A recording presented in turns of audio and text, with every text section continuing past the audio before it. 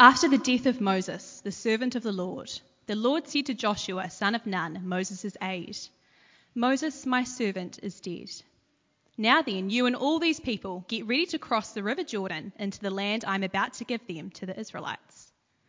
I will give you every place where you set your foot, as I promised Moses. Your territory will extend from the desert to Lebanon, and from the great river, the Euphrates, all the Hittite country, to the great sea on the west. No one will be able to stand up against you all the days of your life. As I was with Moses, so I will be with you. I will never leave you nor forsake you. Be strong and courageous, because you will lead these people to inherit the land I swore to their forefathers to give them. Be strong and very courageous. Be careful to obey all the law my servant Moses gave you. Do not turn from it to the right or to the left, that you may be successful wherever you go. Do not let this book of the law depart from your mouth. Meditate on it day and night, so that you may be careful to do everything written in it. Then you will be prosperous and successful. Have I not commanded you? Be strong and courageous. Do not be terrified. Do not be discouraged, for the Lord your God will be with you wherever you go." So Joshua ordered the officers of the people, "Go through the camp and tell the people, 'Get your supplies ready. 3 days from now you will cross the Jordan here to go in and take possession of the land the Lord your God is giving you for your own.'" But to the Reubenites, the Gadites, and the half-tribe of Manasseh, Joshua said, "Remember the command that Moses, the servant of the Lord, gave you. The Lord your God is giving you rest and has granted you this land. Your wives, your children, and your livestock may stay in the land that Moses gave you east of the Jordan. But all your fighting men, fully armed, must cross over ahead of your brothers. You are to help your brothers until the Lord gives them rest, as he has done for you, and until they too have taken possession of the land that the Lord your God is giving them. After that, you may go back and occupy your own land, which Moses, the servant of the Lord, gave you east of the Jordan toward the sunrise." Then they answered Joshua, "Whatever you have commanded us, we will do, and wherever you send us, we will go. Just as we fully obeyed Moses, so we will obey you. Only may the Lord your God be with you as he was with Moses. Whoever rebels against your word and does not obey your words, whatever you may command them, will be put to death. Only be strong and courageous." This is the word of the Lord. Thank you, Erin. Like James said, Will.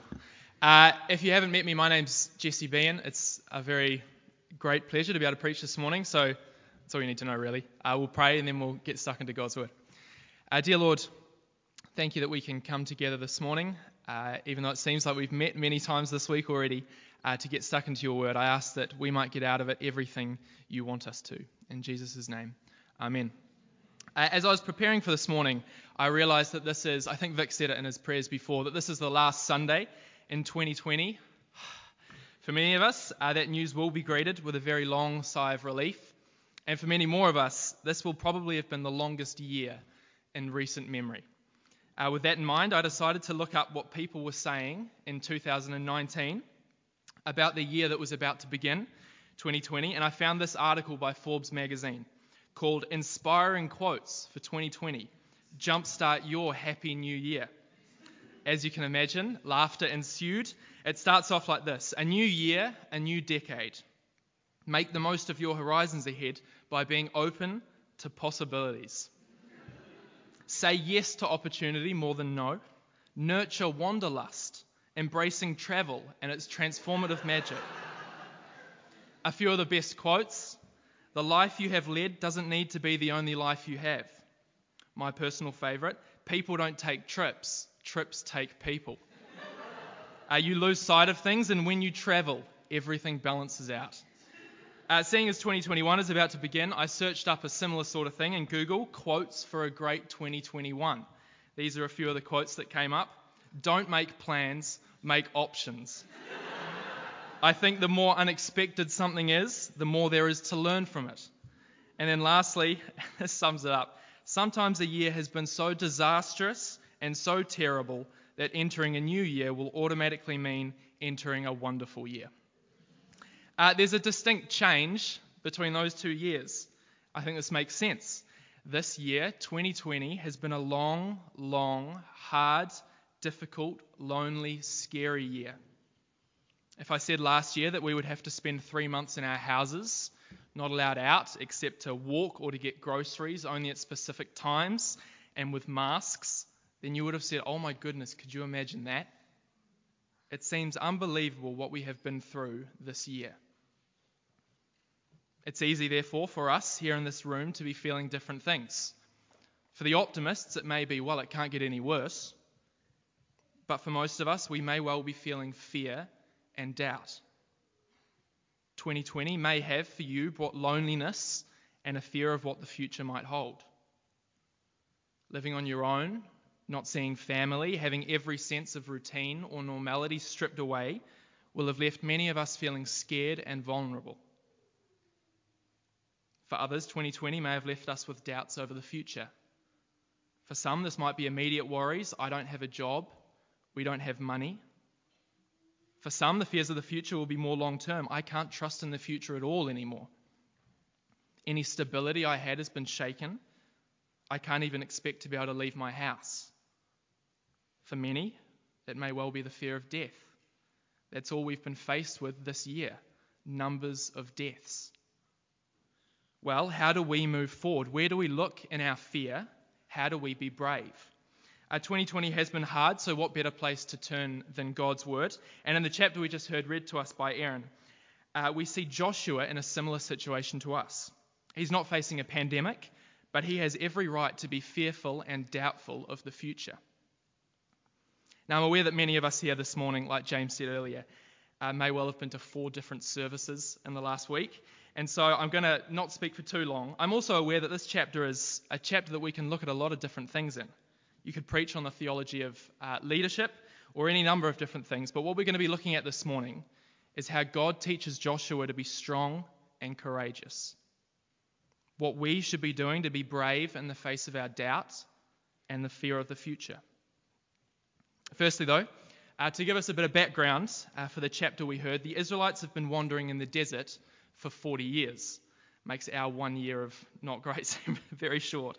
In the book of Exodus, they were rescued from slavery in Egypt and were promised by God to reach a promised land. A land where they could start a new life, a land flowing with milk and honey. And they were being led this whole time by Moses, God's chosen leader of the Israelite people. He had led them through everything, every trial they had faced, every difficulty they had to overcome. Well, if we know the story of Exodus, we will know that this didn't go perfectly. The Israelites disobeyed God. They didn't trust him. They grumbled.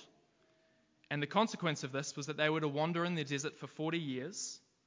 And all of those, except for a couple, including Joshua, were told that they would not step foot in the promised land.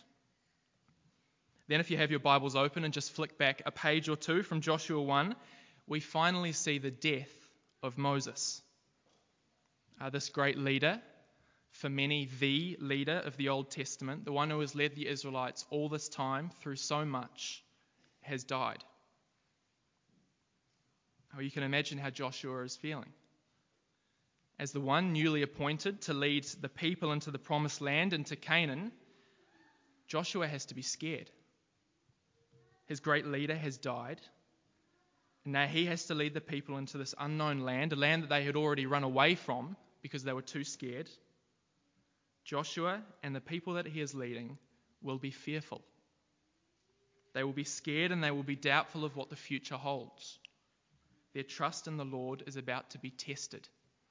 That's where we are at the beginning of Joshua chapter 1. That's the scene. We'll just walk through the passage as we see it before us. And then there are a couple of things that I think we can take out at the end of this very long year. The passage basically can be summed up in 3 sections. Firstly, God speaking to Joshua in verses 2 to 9. Secondly, Joshua speaking to the people, verses 11 to 15. And then lastly, the people responding to Joshua after he's spoken to them from verse 16 to the end. Those are the 3 sections. And it's all to do with the charge given by God to Joshua that he must lead the Israelites into the promised land. God tells Joshua this is what he must do, verses 2 to 9. He must do it courageously, he must do it obediently, and he must do it straight away. God knows exactly what's happening with his people. He knows the situation that they are in. He knows that they need direction, and so he is giving that direction to their leader Joshua. And the way he does this is not by saying, do what you think is best for the people. He doesn't say, well, sit down for a bit and form a committee and then see what you come up with. He says very clearly, get up and get ready. Get ready to go into this land that I have promised you. And he says this to a man that he is sure will be scared. Joshua is having to step up and step forward into a great unknown, into a very new and a very scary period of life. Of course, Joshua will be scared. Joshua then goes and tells the people, verses 11 to 15. He speaks firstly generally to them all, and then he addresses a particular group who obviously, if you read through the passage, want to live separately from where the rest of the Israelites are going to be living in Canaan. To them, he says simply in verse 14, first, help your brothers and sisters get in and get sorted before you sort yourselves out. As an aside, I think that's a very good reminder to us that our faith is not an individualistic faith. Do you have a desire to help those around you in this room right now make it to the promised land? Then the last section, from verse 16 onwards, is where the Israelites who Joshua has been talking to finally respond to him and what God has been saying. And isn't it encouraging how they do respond? Verse 16, whatever you have commanded us, we will do. Wherever you send us, we will go. Just as we fully obeyed Moses, so we will obey you. Only may the Lord your God be with you as he was with Moses. God knows exactly how to encourage his people. He knows what Joshua needs to hear in his time of fear, and he knows what the Israelites need to hear to encourage them to follow Joshua into the promised land. They need to hear the need to be strong and courageous, and they need to hear the promises of God fulfilled. He has been with them so long. They are only there at the edge of the promised land because God has fulfilled promises that he's made to them. God will be with Joshua as he was with Moses. That means everything to the Israelites. That's the chapter. Simply, God speaking to Joshua, then Joshua speaking to the people, and then the people responding to what Joshua said. All concerning the need for them to move together into the land that God had promised them so many, many years ago. For Joshua and the Israelites, this is a humongous moment. This is the culmination of years and years of trust in God. For us, if we're reading through the Old Testament, this is the fulfillment of years and years of promises for the people of God to be given a land for themselves. It is right for Joshua to be fearful in this situation. He doesn't know the future. Moses has died. He doesn't know what to expect. The people in the land he is supposed to take are powerful and terrifying. The land has scared these people off before. Joshua is scared. The Israelites will be scared. They are without their leader of so long. So what do? Well, God gives Joshua what I think are 2 points for him to hold on to in the face of this land and in the face of their fear. Now, most of us here this morning are not leaders of God's people. However, we can still learn from what God teaches Joshua and what he tells him to do and what he tells him to hold on to in our own fear. It's these 2 points that we here at the end of a very long 2020 can hold on to. Firstly, we need to be strong and courageous.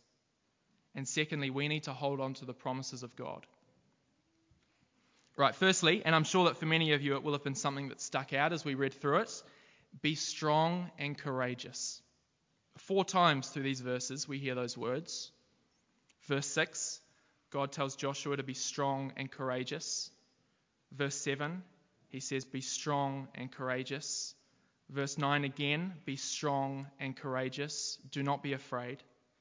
Then lastly, as the people reply to Joshua, they finish by acknowledging God's command to Joshua to be strong and courageous. Right the way through the chapter, the theme of strength and courage are there.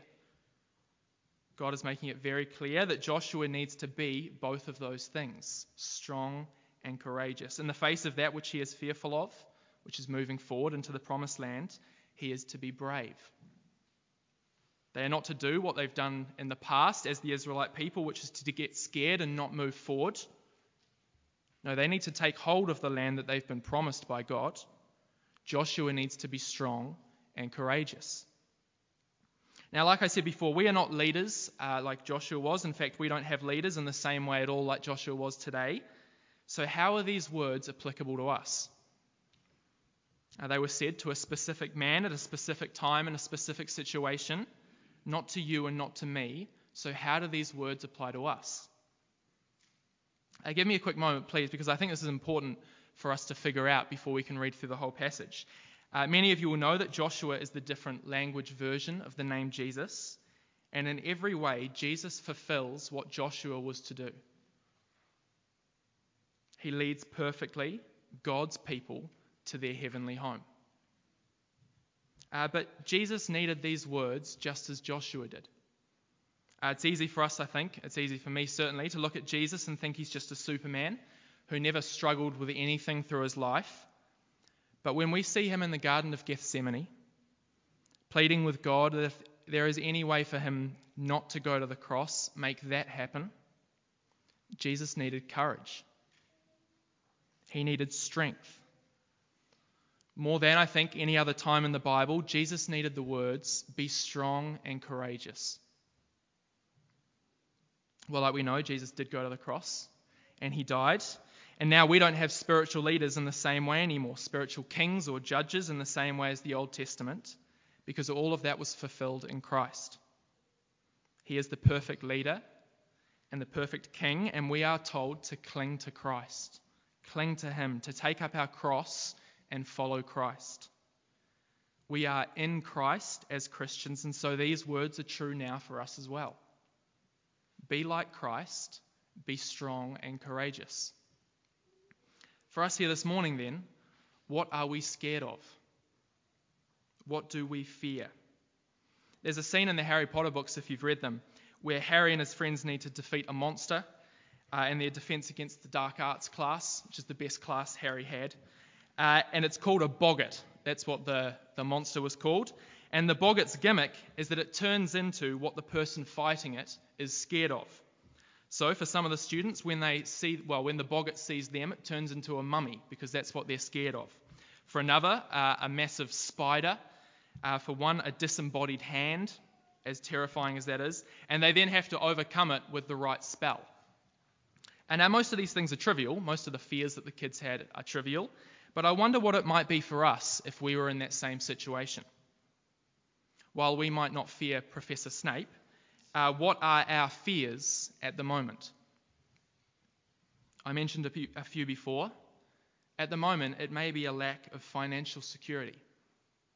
It has been a very hard year for many in that sense. For others, though, it may be fear outside of things directly affected by COVID. You may fear death. You may fear for the faith of your children. You may fear sickness. You may be someone who fears natural disasters. You may fear the future, what will happen, nothing is certain anymore. You may just look around the world and fear the direction it's going in. For others, like we spoke of with Joshua earlier, you may fear moving forward, taking a new step, finishing school, being a parent, being a husband or wife, getting a new job, studying, moving house, moving city. These are all things that we can, like Joshua, fear. Well, do you? This world, the state of this world, is very easy to be fearful. There is so much wrong in this world, and therefore there is so much that can rule our minds and make us worry as Christians. For Joshua, he was fearing a future that he was uncertain of. And for him and for us, as we fear, God has one command. Verse 9, be strong and courageous. Do not be afraid. That's it. That is the answer to the question of fear. Now, if you're anything like me, that may well be an entirely undesirable answer. I know I should be brave, but I'm not because I'm fearful. That's my problem. When I was younger, I used to have terrible nightmares. I used to struggle to sleep and struggle to stay asleep. And the common advice was just think about something else. Sorry, Mum, you're here, aren't you? That was Mum's advice. Now, this might be true. We might have to just be brave. It's as simple as that. But this is not easy, and God knows that it is not easy to be brave. He is speaking to a person, and he is speaking to a people that he knows are fearful. He understands why they are fearful, and he tells them not only to be brave, but also how to find that courage. And that's the second aspect of the chapter. Firstly, be brave, be strong, be courageous. And then secondly, and this is how to be brave, remember God's promises. How do we find courage? We remember God's promises. Right the way through this passage, the idea of promises is presented to Joshua and the Israelites. If you were there on that day listening to Joshua speak, there would be no way that you would leave from there thinking anything other than God has promised that this would happen. If you go through the passage on your own, all the times a promise is mentioned, verse 3, 4, 5, 6, 11, 12, 15, all verses containing promises from God to Joshua and the Israelites. They are listening to a God who has promised things. They are listening to a God who has fulfilled all those promises. God knows that for the Israelites, what they need is a reminder of the promises that he has made and a reminder of the promises that he has kept. Again, do you? Do we? Do we need to remind ourselves of the promises that God has made to us? J.I. Packer, the famous Christian, said, "I am a child of God. God is my Father. Heaven is my home. Every day is one day nearer. My Saviour is my brother, and every Christian is my brother too." That is what God has promised us as Christians. I am a child of God. God is my Father. Heaven is my home. Every day is one day nearer. My Saviour is my brother, and every Christian is my brother too. We've just spent the last month and a half building up to the week just gone because of a promise that God has made and fulfilled. He promised that he would send his Son, and he did. He has promised that, should we put our trust in him, we will be saved and we will live forever with him in heaven. That is a huge promise for us as Christians. But this is from a God who has never ever broken a promise. We in this room will know that there are certain people we trust more because we trust that they will keep their promises. They will keep promises in the future because they've kept promises in the past. We know we can trust them. Well, now think of God, thousands of years of promises and not one ever broken. Well, how do we remember these promises that God has made to us? How do we continue to remind ourselves of God's love for us? Verse 8, keep this book of the law on your lips. Meditate on it day and night so that you may be careful to do everything written in it. That's how. Get stuck into God's word. Remind yourselves of all the promises that God has made and kept, and remind yourselves of the promises that God has made to you. That is how we can have courage, and that is how we can find strength. If we are constantly in God's word, constantly reminding ourselves of his love for us, constantly remembering the promises that he has made to us, then we can be brave because we have every reason to find strength. I will never leave you nor forsake you. How glorious are those words to us as Christians. If you're scared of the future, well, God is in control completely. He will never let you go, and he has promised you that you have a home with him in heaven. If you're fearful for the faith of your loved ones, then trust a God who can work miracles, has promised to listen to your prayer, and knows every hair on your head. Do not be anxious, do not be afraid. If you fear anything, then read God's word. Remember his promises. If you don't read his word, if we don't read his word, then we can't know this. So do. Read God's word and remember his promises. Now, this isn't saying, well, you'll never be afraid anymore. Or if you are fearful, then you're not reading enough or you don't have enough faith. No, God says all this to us because he knows we will fear. You can only have courage when you are fearful. There's no need for courage if you're not scared. God knows that. Well, in that fear, all we need to do is cling to Christ. Cling to Christ and trust in Him. If you know me at all, you may know that I love ice hockey. It's the greatest sport of all time. And there's a record in ice hockey that I think is the single greatest record in sports because it's awesome. And the record is this. It's the most combined points by a pair of brothers in the NHL. That's what the record is. What that means is that it's the combined number of goals and assists scored by any two brothers over their career. Now, the brothers who hold this record are the greatest sportsman of all time, Wayne Gretzky, and his brother Brent, who we've all heard of.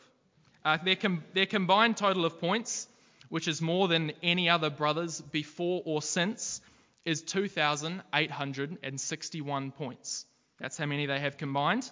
In this pair, Wayne Gretzky has 2,857 of those points, and Brent Gretzky, again, we've all heard of him, has 4.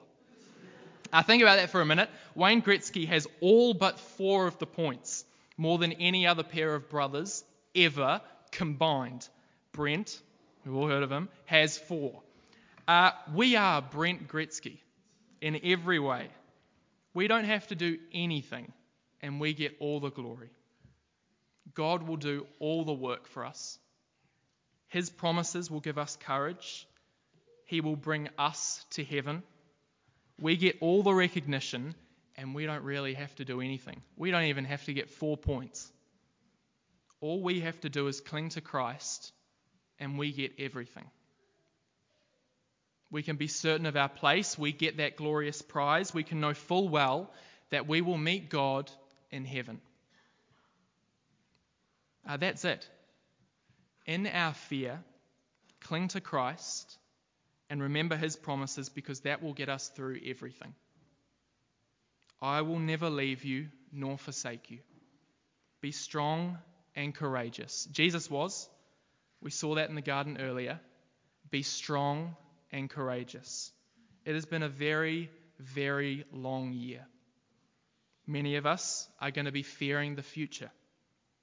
But for us here in this room who trust in Christ, be strong and courageous. How? Remember God's promises. We trust in the Creator of the world and a Father who holds each one of us in His hands. So cling to Him, cling to His word, and trust in Him to deliver us to the promised land. How can we not be brave with that knowledge in mind? Let me pray. Dear Lord, thank you again for your word. Thank you for everything in it, but in particular, we thank you for your promises that can give us such courage. And I ask that as we enter this new year, we would find courage, we would lean on you more than we ever have. And I ask, Lord, that we would know that you will be with us every step of the way. In Jesus' name, amen.